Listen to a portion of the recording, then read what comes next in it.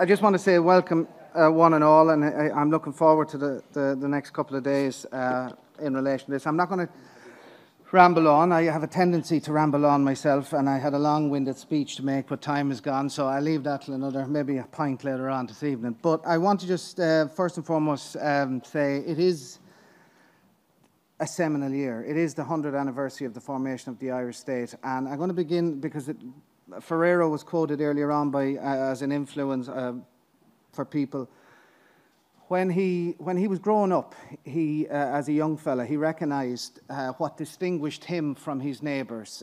What made him middle class as opposed to working class or lower class was because where he lived in the room, he had a bookshelf. His father put a bookshelf in, and he had a bit of a piano in the corner.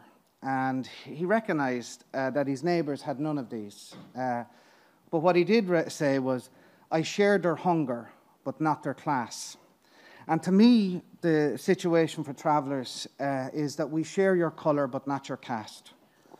And that's the situation for us for this last 100 years. There has been a form of de facto caste system, apartheid system, that has been propagated from the very get-go from 1922, when the new state was formed, the othering process, and that has led us to the situation we're in today.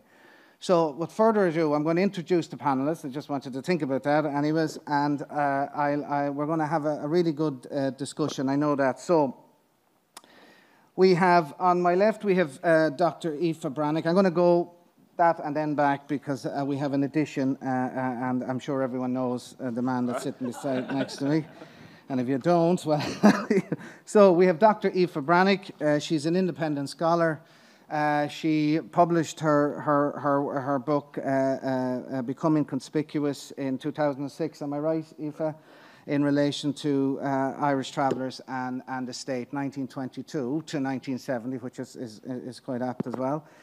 To her left is Owen de Bardoon, who is a... Good God, Owen is a lot of things, but and he really is. So he is currently working in the National Museum. He is the Traveller Cultural Collections Development Officer there. He has published himself. He's a writer, activist, co-founder of TARA, which is the LGBT Traveller and Roma Alliance, and also he has a focus on traveller folklore. So each one of them will get the opportunity to give a little bit more about themselves as well. And then on the further left is Dr. Robbie McVeigh, who is, I've been following his stuff for a long time. He's am I right, you lecture out of Edinburgh? No, I'm not an academic. Right. Fair enough. So, but anyways, I got him to sign one of his books this morning, so... I'm sure it's going to be a really great discussion. And then finally, Vincent Brown. And as I said earlier on, sure, everyone must know Vincent in some way or another. And Vincent is going to partake in the discussion, and we'll get it going. So the way it's going to work is each one of the panelists is going to give a presentation, give or take, on a topic of their interest. They've got roughly about 6 minutes, so Sarah said she's going to keep time. She'll have to do that. So each one is going to have about 6 minutes, and then we're going to have 3 specific questions to each one of those, and then we're going to kind of open it up for a bit of a debate. And I have a number of questions myself I'd like to ask them, but if I don't get them here, I'll get them later on. So anyways, Aoife, do you want to do it from there? Or do you want to step up here? No, right? no, well, I'm mic'd. Is the mic on? Or? Yeah. Okay, right, so I'll stay sitting. That's kind of how I thought it was going to be anyway. When I saw the lectern, I was like, oh dear, I hadn't planned for that sort of talk, so this is actually better. That's something Owen might talk about as well.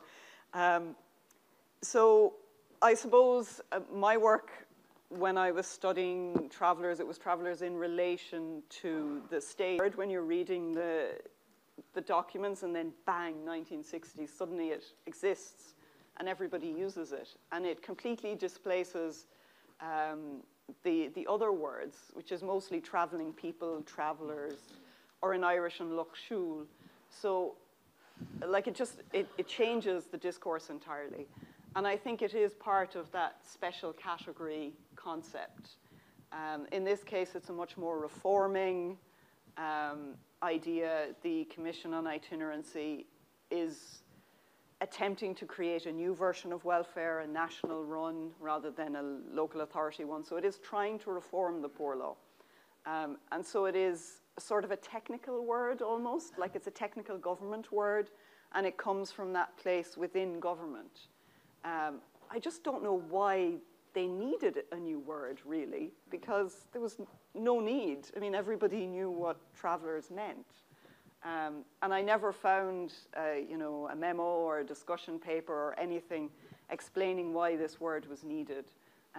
But I think it comes from a movement within government in the 60s as well. You can see that a lot of the government annual reports start to change their format. They leave behind, which is arguably a sort of Victorian format, and they become much more like what we would recognize today as sort of this sort of thing, as in literally looks like this. Whereas the layout and everything is much more 19th century up until the 60s. So I think it's a modernization project within social welfare as well. So I'm not entirely sure really, but that's my speculation. In the report itself, it acknowledges that travellers hated the word itineracy, yet they persisted in using the word itineracy throughout the report, knowing that travellers hated it. Yeah, no, that's great. So just before I move on to Owen, and we'll get back into the debate, I think it was Stokely Carmichael who once said that, those who define are the masters.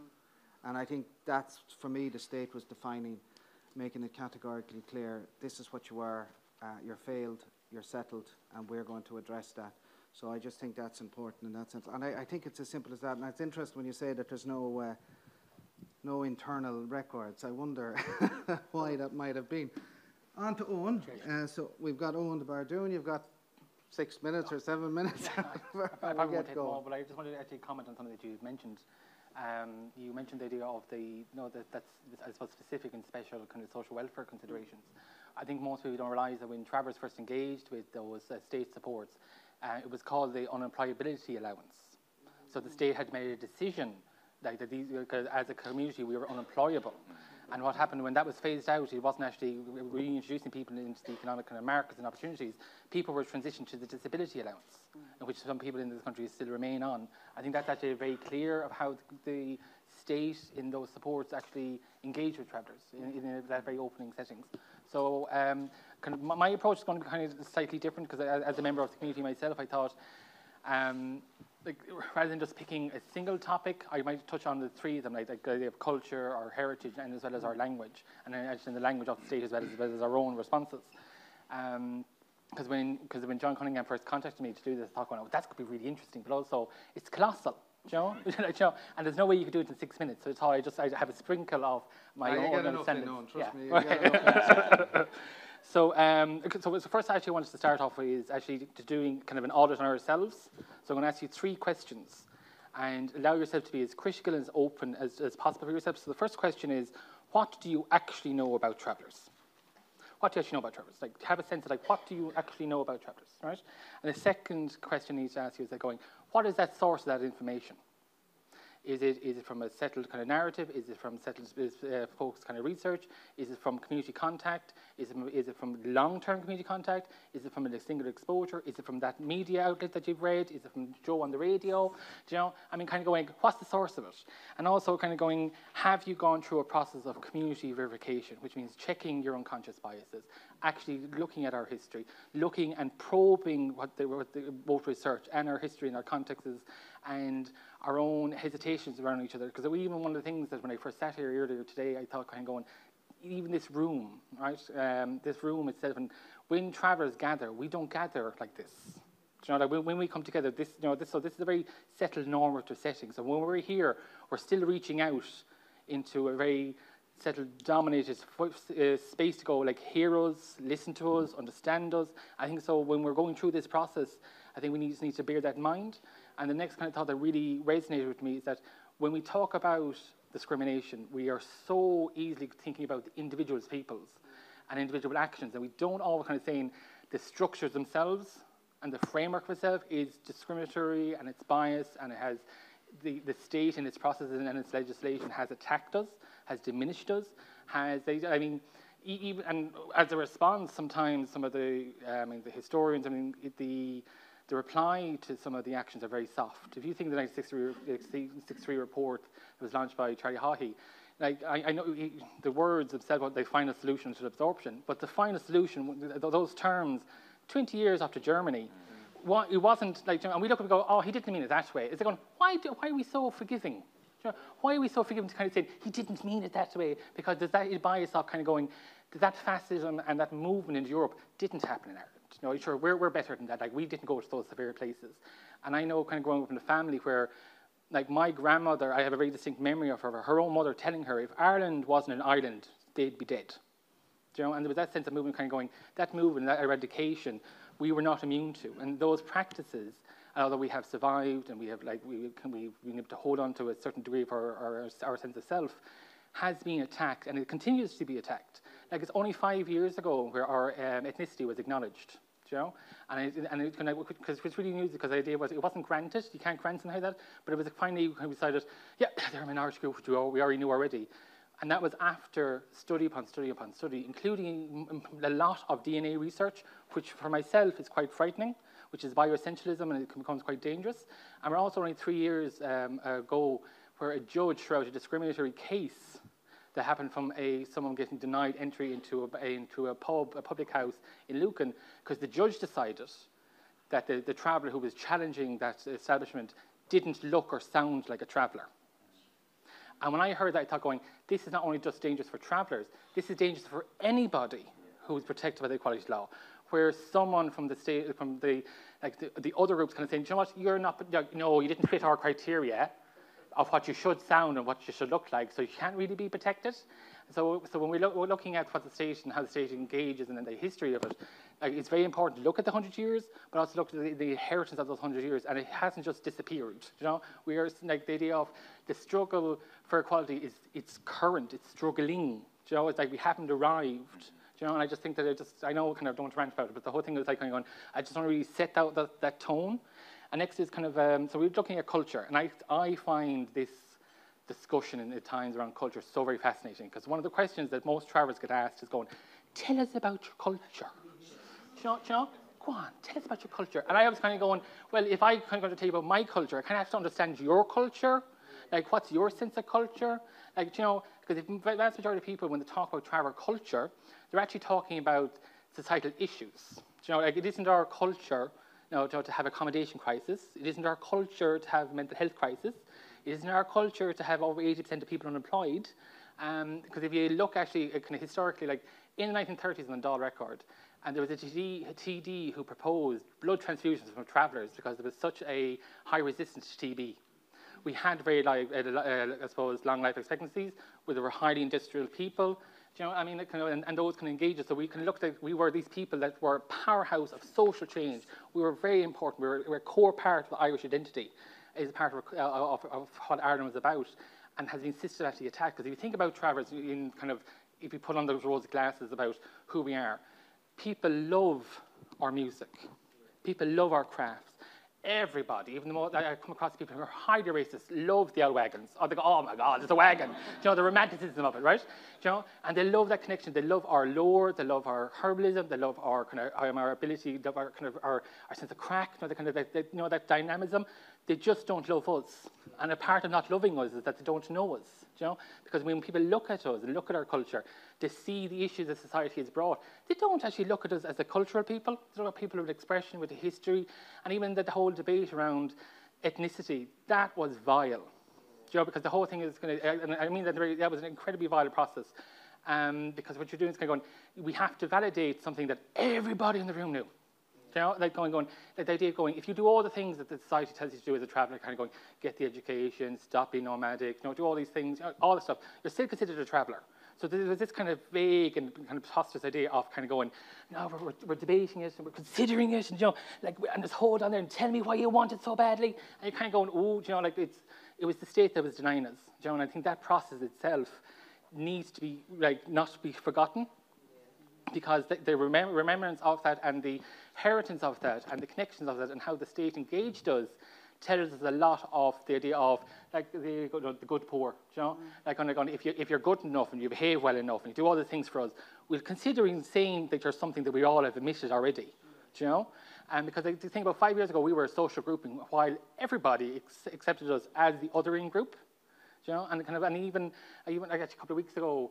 I was at I was an online event around Northern Ireland, and the topic of travelers come up, and I thought this is really interesting because most people, when they think of the North, they think of this kind of duality of the Protestant and Catholics, you know, and how that there's other groups there, like travelers were this other group, like kind of while having a inheritance from the Republic and the whole history of the Free State, but we're still seen as kind of, there was these two main groups, and then there was this other group, you know, and there's other people in this other group, but we were the other group. I think that we need to actually bear that in mind, not just in these conferences, not just in these spaces, but also how we approach our community and in each other. Where is now? Sorry. You can tell loads of ideas, loads of thoughts. Trying to get it all in. Where are we now? Okay. So next I'm going to talk about is language, right? So Mogras this happened, so like I have a love for language, and I think it's important that we maintain our language. And the state in 2019 with a submission to UNESCO intelligible rights, which means it has recognised that our language is a language that needs protection. His language needs prosperity, his language needs investment. And we know that it's an indigenous language, which means it comes from this island, so it's an Irish language. Yet there is no supports available for the teaching of it, for the recording of it, for the review of it, the celebration of it. We have songs, we have poets, we have great insults, by the way, in the language. They're fantastic. But even now, we're kind of thinking how, even historically, when we're talking about Irish languages, like the idea of, like, my favorite thing is that people say it's a secret language. And the only time we say it's a secret language is when you're telling settled people, you know, because it's secret. When in fact it's more of a closed language because of how we used it over time to be as acts of protection, and acts of support, and acts of resistance. But like Charles J. Leyland in the 1800s, like recorded, Master Green in the 30s was publishing in the Leinster Chronicle. It's out there, but the state is very aware of it. But even but historically has never put it as part of its legislation, never put it part of its supports, never put it into the idea of its development of the Irish languages, even though it is a language of Ireland and the people of Ireland. And so I think that's something that's to be very considering of, and even that kind of the idea of like how we, because one of the things again, how we speak to each other is so very different than how we speak to each other when in the presence of settled people. So these again, these spaces are us reaching out to form those connections, and I just think that we need to be. Actually, my favorite one is actually how we probably realize that as a community we have quite a quick pace of voice. We're recent to internalized spaces, so our octave of voice is quite high. And then sometimes when people feel very vulnerable in social spaces, we gather in groups. So sometimes with people who don't know us, see a group of loud, quick-speaking group of people come down the road, they go, oh my God, that's so aggressive, you know? And because even when we actually, like one of my favorite comments among the community is like, sorry to cut across you, sorry to interrupt you. And it's like, it's constant because when we actually speak, if you think about traditional settings, we sit in circular spaces, which means the idea of this kind of like, everyone takes a turn. Now it's your go. And it's your go. While we're actually in our own settings, there's a more fluidity of our voices and spaces. So when we're here, we're all going, this isn't really kind of my nature, or of my culture, or my sense. We're all being very respectful, which is important, you know, all having spaces, but it does adjust how we engage with each other. And I'm very aware of times. So next, actually, just heritage, right? Just to throw out there, like one of my roles is I'm the Travel Culture Collections Development Officer, working with, I suppose, the creator of the collection of the National Museum. Now, the National Museum has been around for the guts of 100 years. It made, just say in that time, it might have 10 people, just as a core working on specific things. So that's like, if you take 10 people for 100 years, it's 1,000 years of potentially creating narratives just within that institution. And although I'm a member of that kind of institution and employed by them, I'm very critical of it, because I think we need to be critical of our institutions, because people who hold the history tell the story. And when I was doing an audit of the collections, I came across 118 items in the entire time of the four institutions of natural history, country life, art and design. You know, like only 118 items actually had been collected specifically about travellers. And and out of those, was a wagon from 1964, which was purchased by the museum via Garda. You know, on behalf of a traveller woman, and I thought this is really interesting because they don't have the contact with the community, which the museum has accepted. Kind of going, if anyone's going to do the recording, it has to be members of the community. But it was no understanding of, isn't it suspicious how this wagon that was a home, a year after that programme of the assimilation, like suddenly a Garda sells a home to the museum, and that wasn't critiqued or kind of going, that's a very unusual acquisition, you know? I think because it was people who were removed from us that were doing that collection and doing that narrative and doing the idea of this is what the state, an arm of the state, they decided this is what we find interesting about travellers, because out of those collections that we know we've had, like a lot of it was like tinsmithry work, right, which is very important. But I always kind of did the idea of like kind of going, people don't know us enough to realise that if 3 tinsmiths turned up to the same town, historically, no one's eating. So it was like we had other crafts and ideas, and there was no mention of women being tinsmiths, which I just found fascinating because we have a huge history of there, because believe it or not, women can pick up hammers. Shock, you know. But also there was nothing about religious identification, not about animals, not about women specifically, nothing around games, you know. It was the idea of going, either you're a tinsmith or you have a wagon, you know. So there was this space, there was all these gaps in who you are. And I think that, like, if that has been allowed to happen for so long, and we're just in the process of kind of remedying it, we have a long way to go.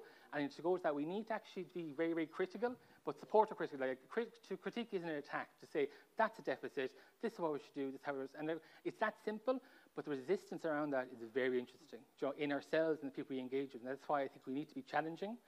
The very last one, okay, and then I'm going to stop, Patrick. Right. Okay, no. Okay. Is that I found it very interesting earlier where the gentleman, kind of Halbert, I think he was talking about the UN Council and how one of its intersectionalities around, I suppose, traveller and gypsies is LGBT. As someone who has that intersectionality, as someone who's a traveller and someone who identifies as a gay man, I came out 21 years ago. Only this year have we been able to get the funding on a very temporary basis to apply someone to do that development work.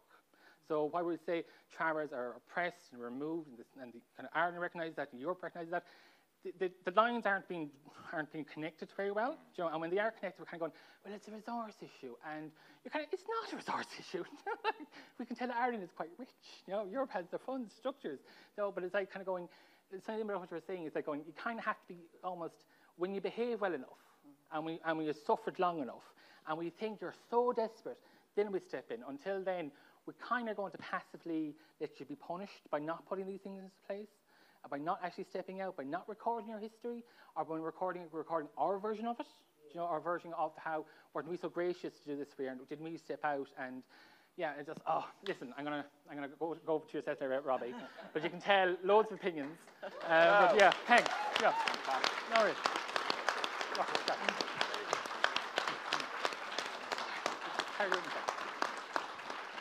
And just before I go to Robbie, because you answered, there was a couple of questions, but you answered it, but I just go back to the language thing in relation to when you spoke about it, the lack of resources, no state recognition, no protection, promotion, preservation, records, or recording of it now as we speak, and so forth. But I'm going to, because we're going to Robbie, and he's going to be doing a kind of we'll touch on some of this, I'm sure, but if you look at, say, the Good Friday Agreement, and all of the debates that took place around the tables, and Bertie brings it up now and again when he's out and about on his way to become a president, but he talked about the discussions around Ulster Scots and how that was a discussion inside in the debates. Well, Ulster Scots actually got funding under the Good Friday Agreement. It receives funding. And if I'm correct, in some parts of Antrim, if you go up there, you'll see the road signs with Ulster Scots, with English and Irish, I think, as well, maybe for the minority that lives up there. But with Gammon, Can, Shelter, whatever it is we want to call it, Tory and Widian, it is a language. Now, a little bit like defining us as a people under the term itinerancy, or defining us and erasing us. If you want to remove a people, you deny their language, you deny their place. So I think that's a key piece that we need to have addressed, and it needs to be done pretty soon. But now, on to you, Robbie. Right. You've got You've got 20 minutes. You see, I don't know at this point because, no, we're at 10:30, if I'm reading it right, so you we can got just loads of time. Shut me up whenever you want me to stop. No, but we're kind of onto a really interesting point there that can't let pass. As you think about the significance of the agreement and the fact that you're immediately presented with the reality that there's two states on the island of Ireland, not one. One of the commitments that the Irish government made in the Good Friday Agreement was it would be a levelling up of rights issues. Now, traveller ethnicity had already been recognised in law in the 6 counties before the Good Friday Agreement, and yet it still took 20 years of struggle to catch up on that. So it's just one example of kind of the broader issues that I want to speak to. But I better get on with it. I suppose the first thing I should say is, having repudiated the title academic, because I'm not an academic, I am a researcher, so I have to hold up my hands, and Mags is right to absolutely challenge the amount of research that has been done on travellers with the minimal positive consequences of that. But I mean that's what I get paid to do. I'm a researcher. But also, I wanted to begin by remembering 2 heroes and friends of mine who passed during COVID. Because of anything useful to say here today, it's largely because of things that I learned from them, and that's Michael McDonough and Nan Joyce. But I also want to use them, and I think they would forgive me for it, slightly rhetorically, because I think I want to make the point that they were not Southern Irish travellers, nor indeed were they Northern Irish travellers. They were Irish travellers. They weren't defined by the state within which they lived. With Nan, it's particularly obvious because she was an activist in Mincéirs. She did a lot of her activism in Dublin and other parts of the south. But when I knew her, she was living in West Belfast and confronting the state in the north. And she went to Stormont to take on the state before Gerry Adams and Sinn Féin did it from West Belfast. I mean, it's a unique history of struggle from that community, from the heart of that community. So, you're immediately reminded of the fact that, you're not dealing with one state, but 2 states. And it was true slightly less, I guess, but in a different way with Michael, because Michael actually came up to give the keynote address at the conference that was finally pushing the state in the north to recognise traveller ethnicity, and it must have been about 96. And I remember after he spoke, people said that's it over, but they can't deny traveller ethnicity anymore after listening to this man, and they were right. So again, it was that movement north and south is absolutely crucial to the understanding of travellers' relationship with the state, but also to the politics that comes out of traveller struggle. So the broader point I want to make about that is that neither of these people belong to this state, nor indeed to the northern state. And more generally, you have to acknowledge the truth that has been made by many Indigenous people around the world, particularly in the Americas, that travellers didn't cross the border and don't cross the border crossed them. It was partition that crossed travellers, and it didn't change the fundamental character of Irish travellers as Irish people who came from the whole of the island. And when Patrick first asked me to do this, I was very keen to kind of make an intervention about the northern state, because however bad the 26 county state was, the northern state was just as bad. But I mean, I've kind of said that, and if we want to engage with that any further across the conference, I'm happy to speak to anybody on that. But I mean, the kind of definitive observation on the way that travellers were constructed in the north was a B special commander he spoke about travellers as so-called gypsies who really are the scum of the Free State. So the construction of travellers in the north was both anti-Irish, anti-Southern, and anti-traveller. And things have changed and improved to some extent, as I implied, in terms of the movement and ethnicity. But that's the reality of that state's response to its traveller population. And everything I want to say about the South is made in that context.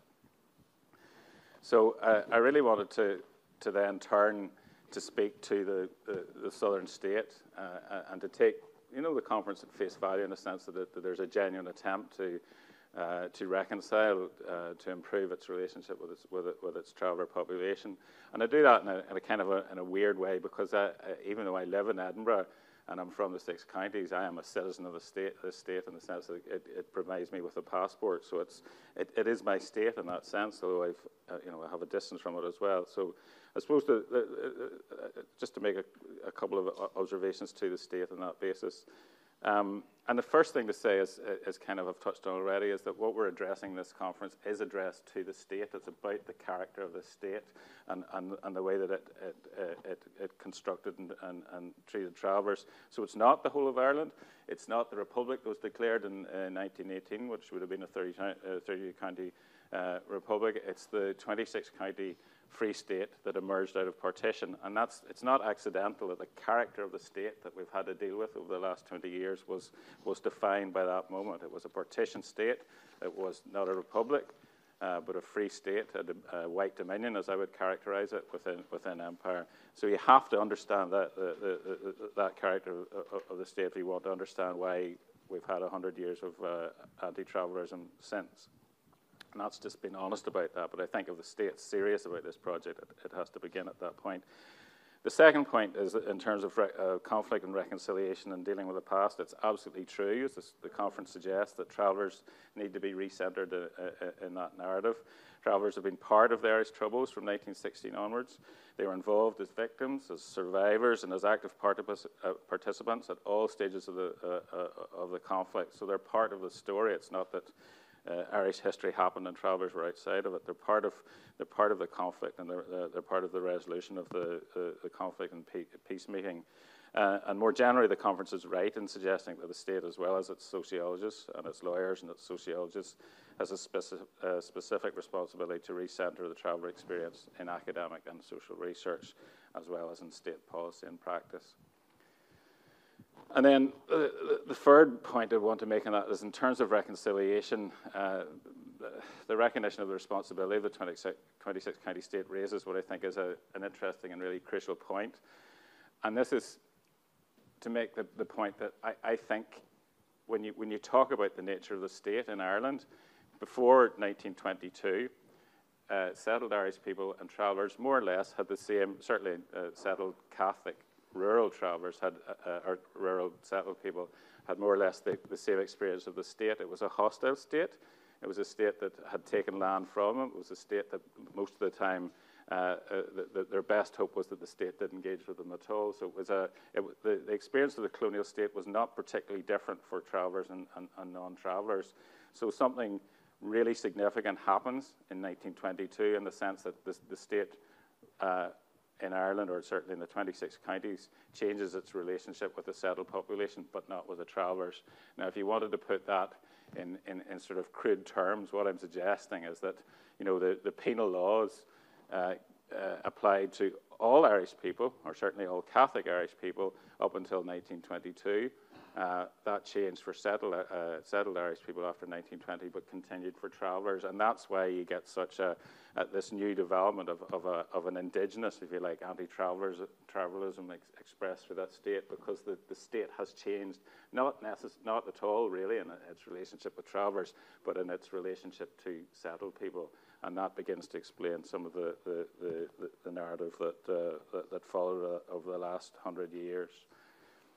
So that brings me to a kind of conclusion. I want to say a couple of things that kind of point towards the future rather than dwell on the past. And the first point is that we definitely live in interesting times in terms of the state in Ireland. It is possible that these two partition states actually are coming to an end, and if that is the case, then it's really important that travellers are part of the process of deciding what replaces them. What kind of state do we want? Does it look like the state that we were promised in terms of cherishing the children of the nation equally in 1916, the democratic republic that was voted for by Irish people in 1918, or is it something else? But I'm also not a determinist, so I accept that lots of things could go wrong, like the North could vote for an end to partition and you could all reject it down here. The British might repartition the North again and invent an even smaller and more segregated Northern Ireland. So it's not inevitable that we're going to have this moment of reunification, but we're definitely at a point of history where that is possible. But whether that is going to happen or it isn't going to happen, I just want to make the point that insofar as I'm speaking to this state, it's really important that the state, if it's serious about treating its traveller citizens equally and fairly, that it returns to the core principle of 1916, what it still holds to as the start of the decade of centenaries. And that's to say that if you are serious about cherishing the children of the nation equally, then you must start from this point onwards, start with cherishing traveller children in that way. And that should be the litmus test for whether the state has succeeded or failed in terms of what was promised in 1916. If you don't cherish the traveller children of this state equally, then you failed. And it's an appalling pass that we've come to, that if after 100 years we can't even begin to do that. So, thank you.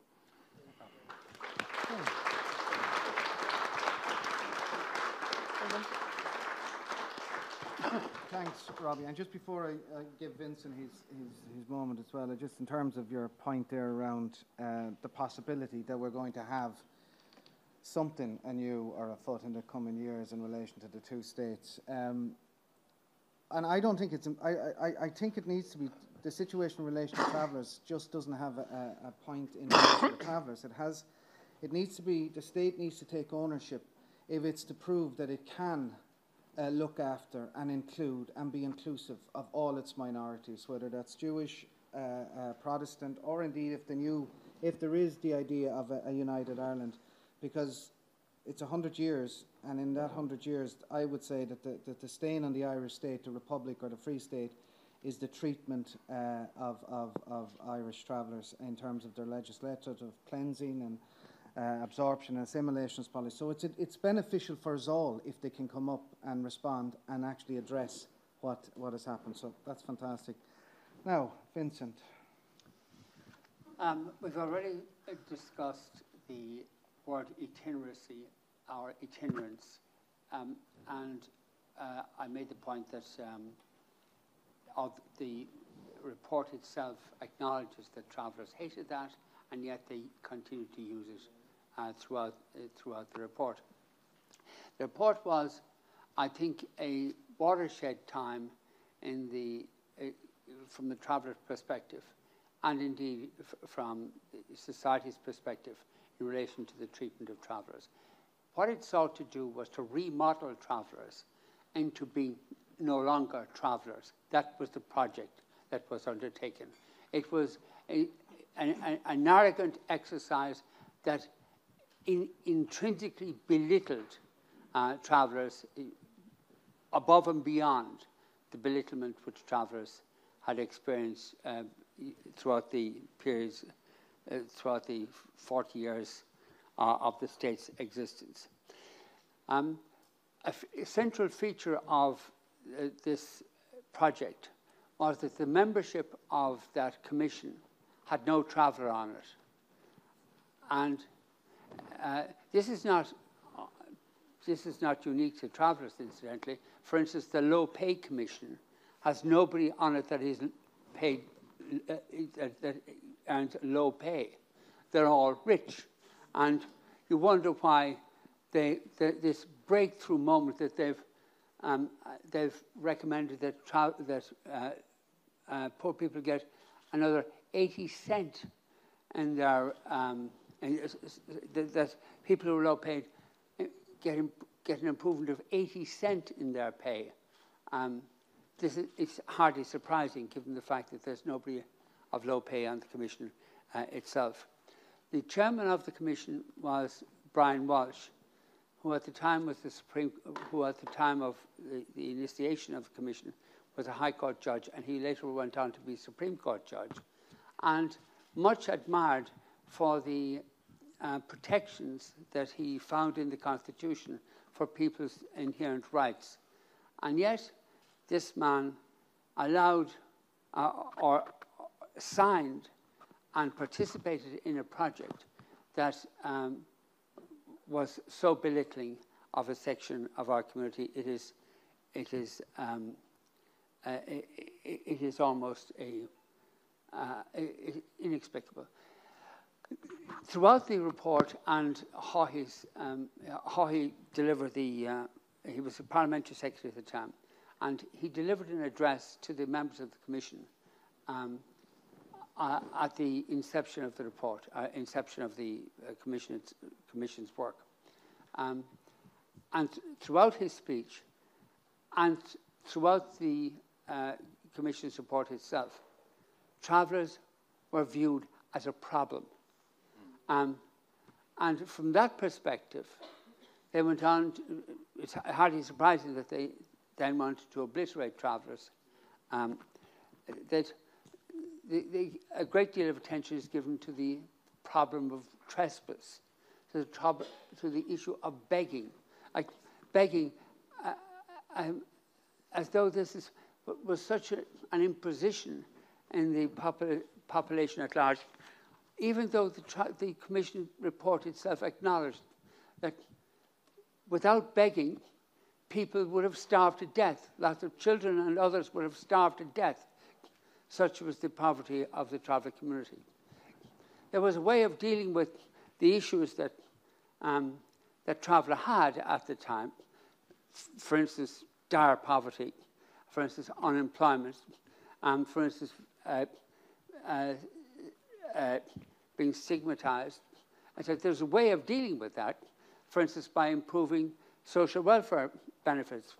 And by the way, a lot of travellers didn't get social welfare benefits because they were moving from place to place, and only people who had fixed addresses were entitled to social welfare benefits, which was an extraordinary procedure in itself. It wanted to, begging was already outlawed, but they wanted to strengthen the laws against begging, even though this was the means of keeping people alive. They wanted to strengthen the laws against begging and of course, against trespass. The trespass issue had mainly to do with farmers and with horses and donkeys that owned by travellers, and they breaking into farmers' lands. But these were, again, integral to the lives of travellers. And so what if it infringed the private property rights? When did private property rights, or how can we believe that private property rights trumps the right to live? For that was essentially what this was all about. I think that report was, from then on, there was pressure to house travellers. There was pressure to, but halting sites did start to be constructed, though by no means enough, because of the prejudice of the population at large. By the way, the report itself is, I think, 110 pages, and 3.5 pages are given to the settled community, who surely were the problem. And even then, there was only a single paragraph out of 24, I think, in that chapter, dealing with the failure of the settled community to accord Christian equality to travellers. But it was, and this is true of Haughey's speech as well, it was just an afterthought. Oh, by the way, yes, they're entitled to be regarded as equal citizens and all that. Yes, of course, yes, that's right. But let's move on. Was the tone of all that. There was a sociologist called Michael McGreal. He was a Jesuit priest. He was a priest. Anyway, maybe it's unfair to call him Jesuit, but he did a number of reports on which dealt with attitudes to various phenomena, but also attitudes to travellers.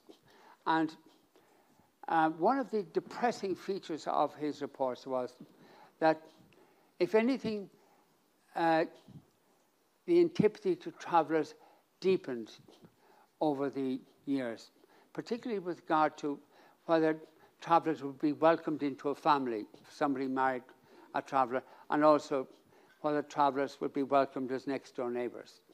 Some of you will recall Aoife went on about Joe Duffy a lot. I just want to make a brief mention of Pat Kenny. And it has to do with the presidential debate, and the last presidential debate, which was 5 years ago, whatever, and a fellow called Peter Casey was one of the candidates, and he was virulently anti-traveller. But Pat Kenny asked the following question, and he asked each of the candidates to answer the following question, and it was, would you be happy if a traveller moved in next door to you? Now, just think of if it was, would you be happy if a Jewish person came to live next door to you, or a black person came in, or a gay person came in, or whatever. And there was no howl of outrage. At any stage, from any quarter, with regard to that question. I thought it was just shocking. I also was disappointed, incidentally, that nobody said to him, well, I'd prefer a traveller to move in to me than you move in to me, given his record in dealing with his own neighbours.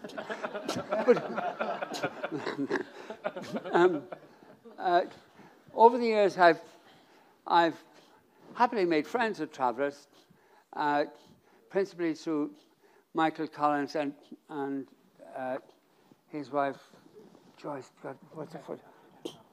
What? Catherine Joyce. Jesus, how could I forget? God, I hope nobody's related to him here. Please don't tell me. I couldn't remember.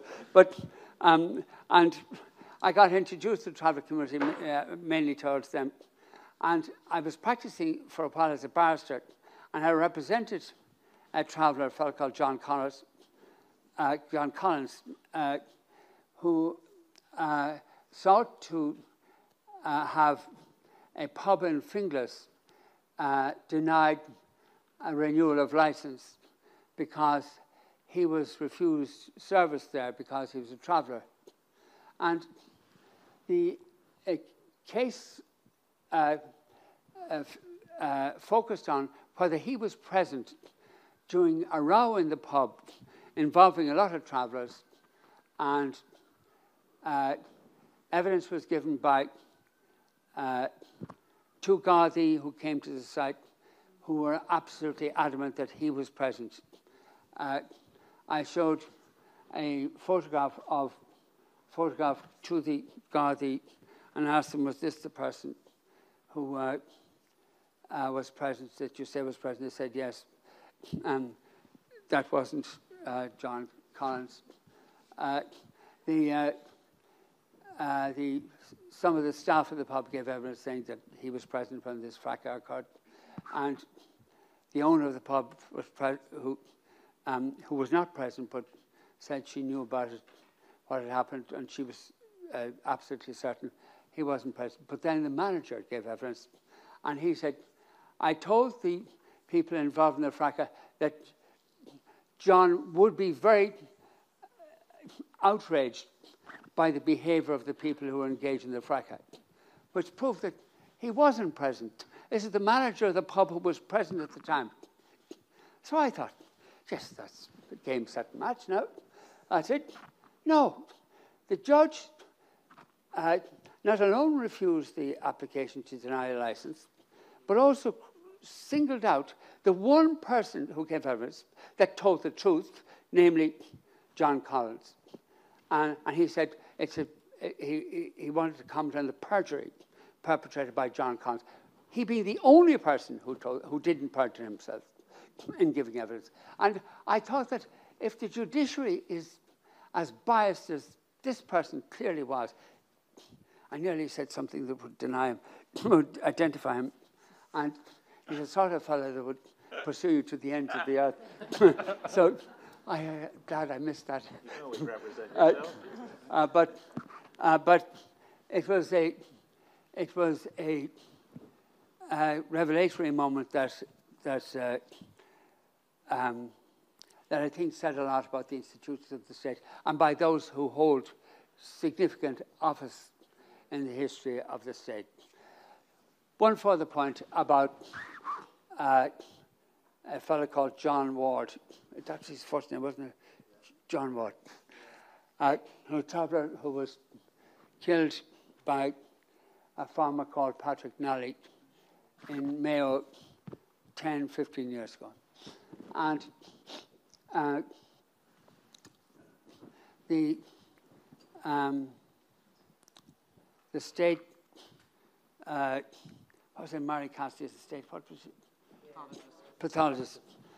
Said that he was killed by a gunshot to his head while he was crouching down, and the person who shot him was standing over him and shot him at close range.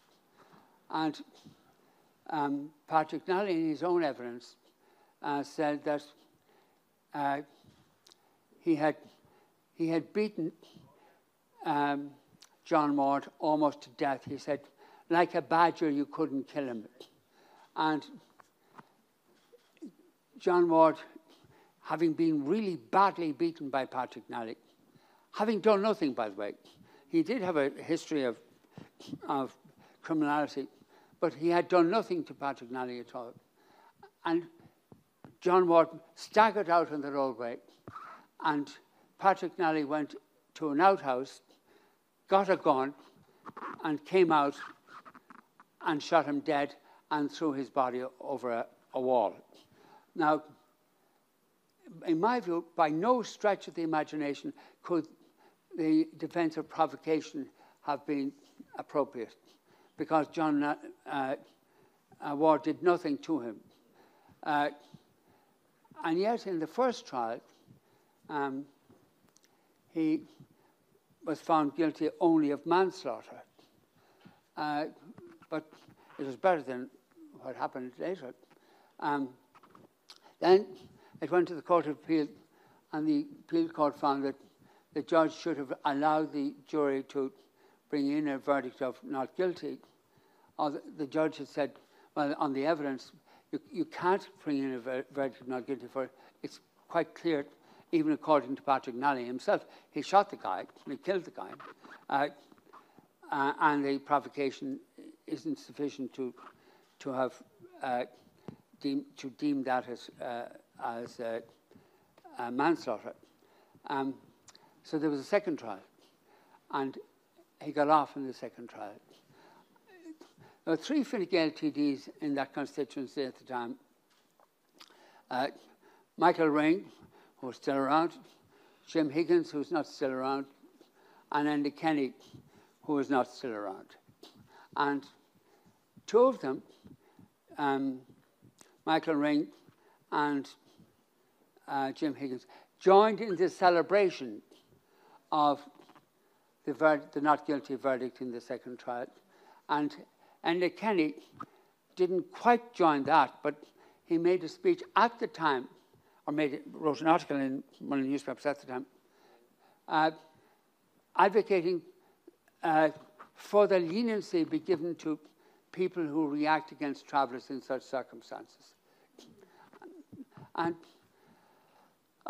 again, there was no outrage in the country as a whole about what had happened. And I was critical of the traveller community at the time, and Rosaline McDonough was very critical of me in response, that the traveller community didn't rise in outrage over that incident. But I suppose a community that is beaten by tradition and by the state and by society could be forgiven for not doing so. In any event, that's what I've got to say. Thank you very much.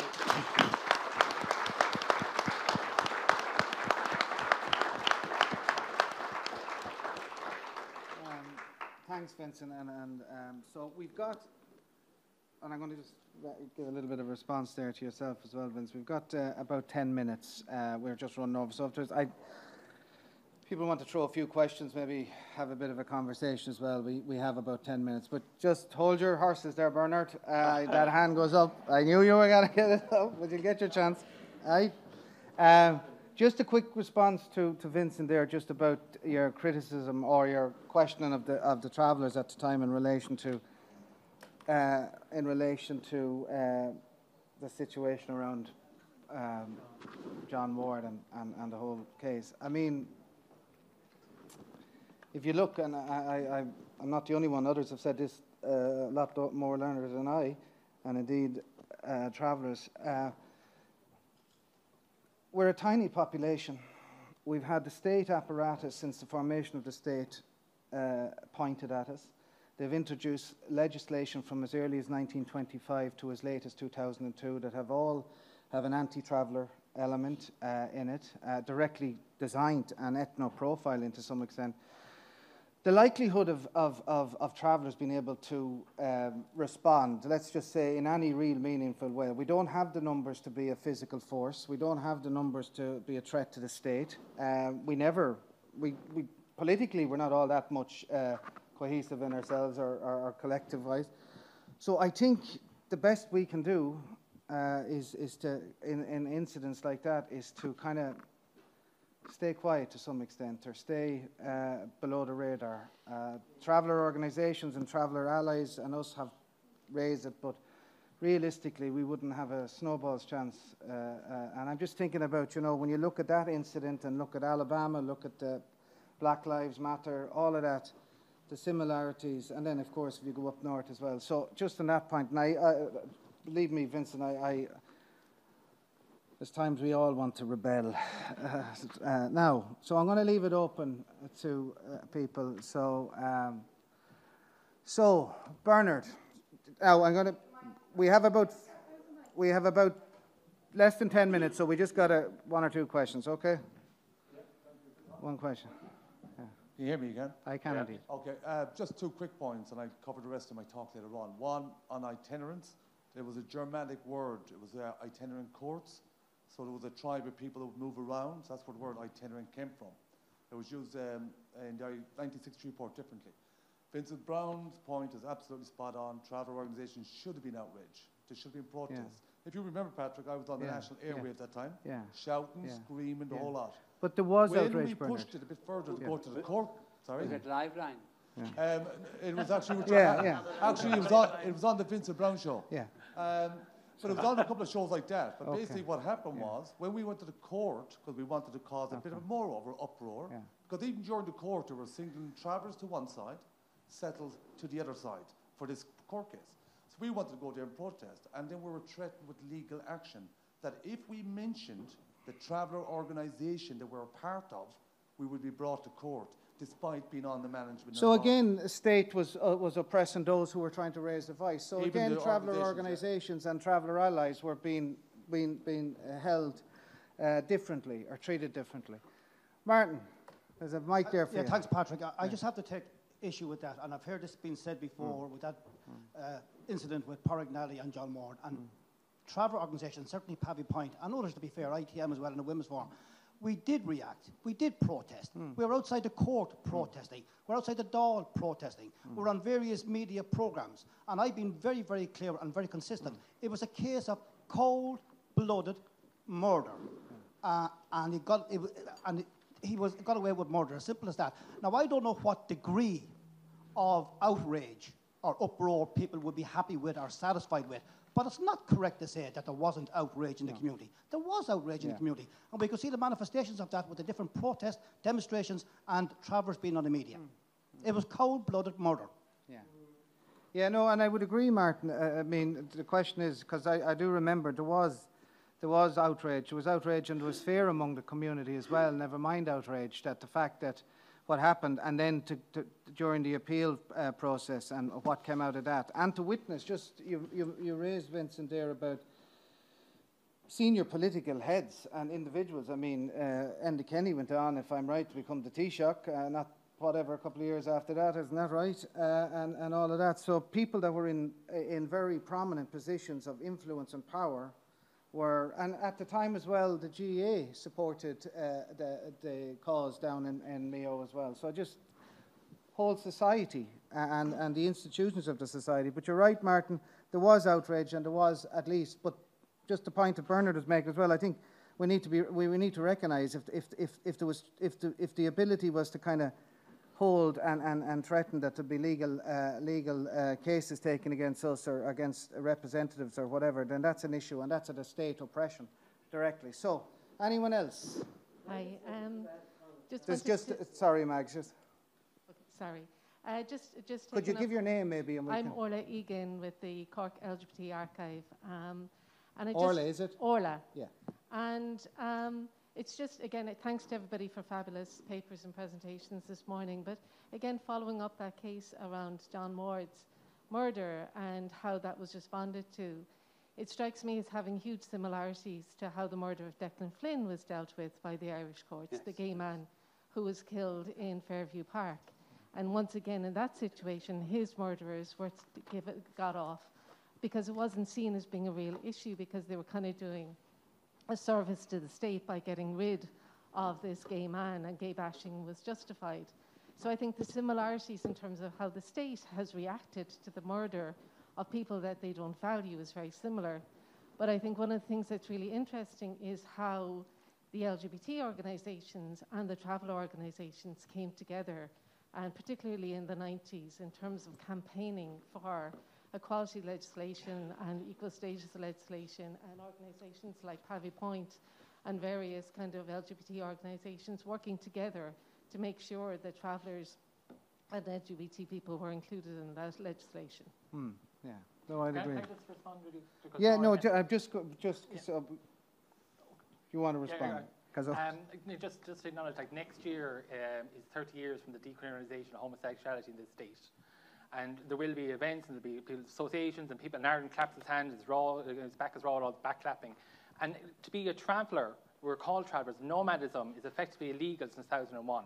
And I don't understand how people don't draw those lines of connection, of how we went forward as your identity as LGBT people. It's, you know, it will be decriminalised, and it's very important. You know, at the same time, we are called travellers, and where our ability to travel in a nomadic state is still today illegal.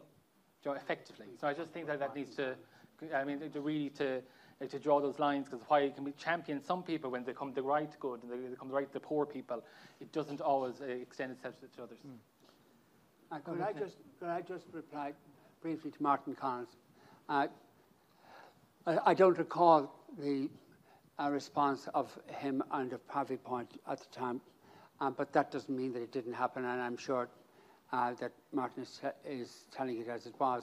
And I just want to acknowledge that the great work done by Martin himself on behalf of travellers and of Pavy Point as well. Yeah. All right. Down the back, Bernard Joyce. Okay. Thanks, Patrick, and really welcome the panel discussion, and also recognising that that it's obviously really important. But I just wanted to ask the panel, just briefly as we come to kind of an end, that the question was really about the outrage imposed. And there's really a bias in that kind of scenario. And the question I'd be asking, why wasn't there not an outrage in terms of the killing of John Ward? Why wasn't there not an outrage in terms of Carrick Mines?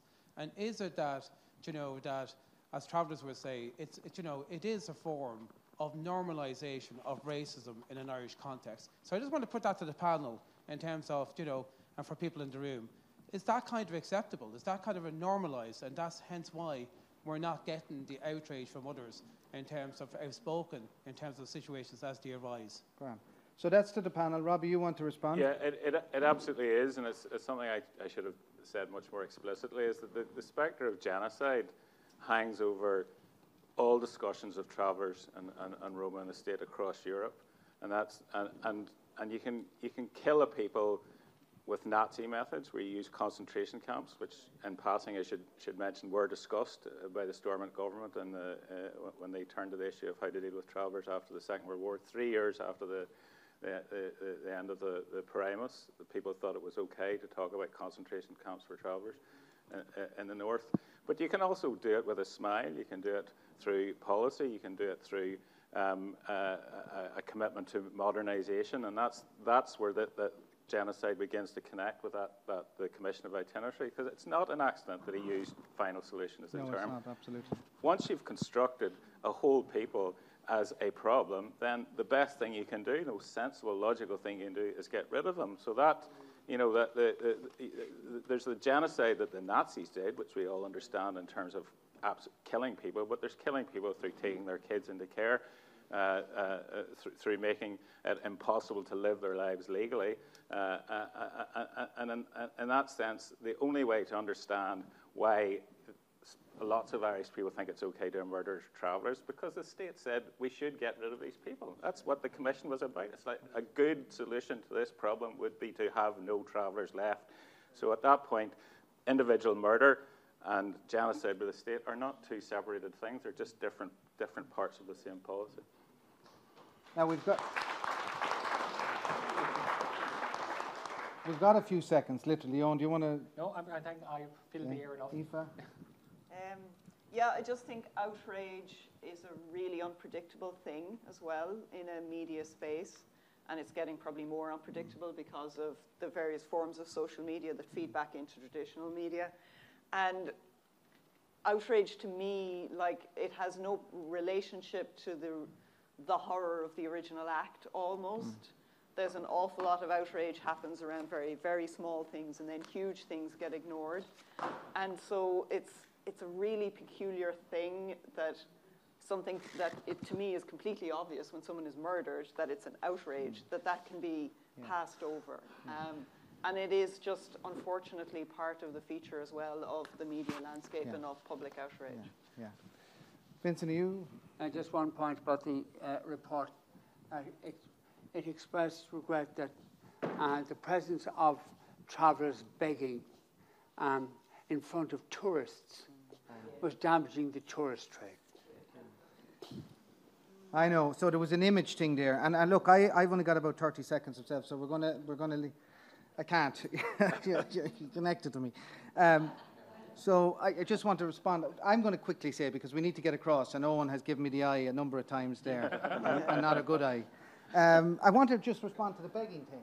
When Giraldus Cambrensis came over here in 1170 or 1171, and he wrote his couple of works on the Irish, Gerald of Wales, he noticed that all the Irish were riding around on horseback, going from A to B, all over the place. And he said even the beggars beg from horseback.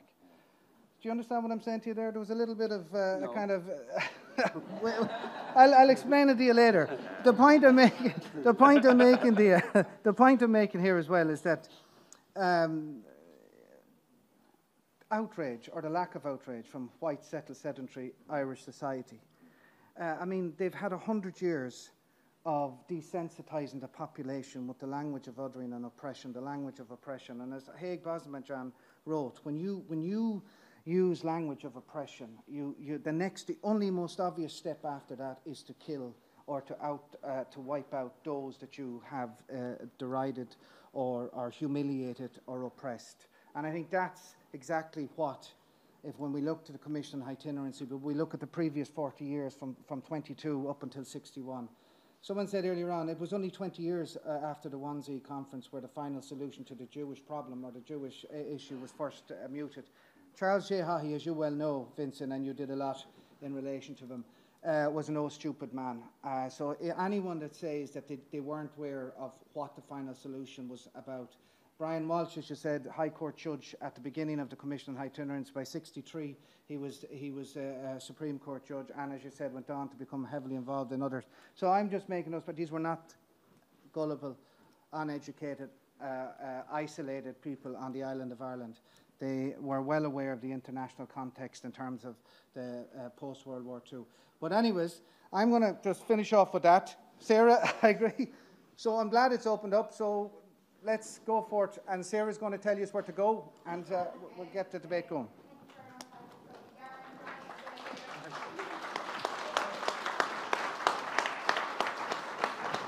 Can I get your number?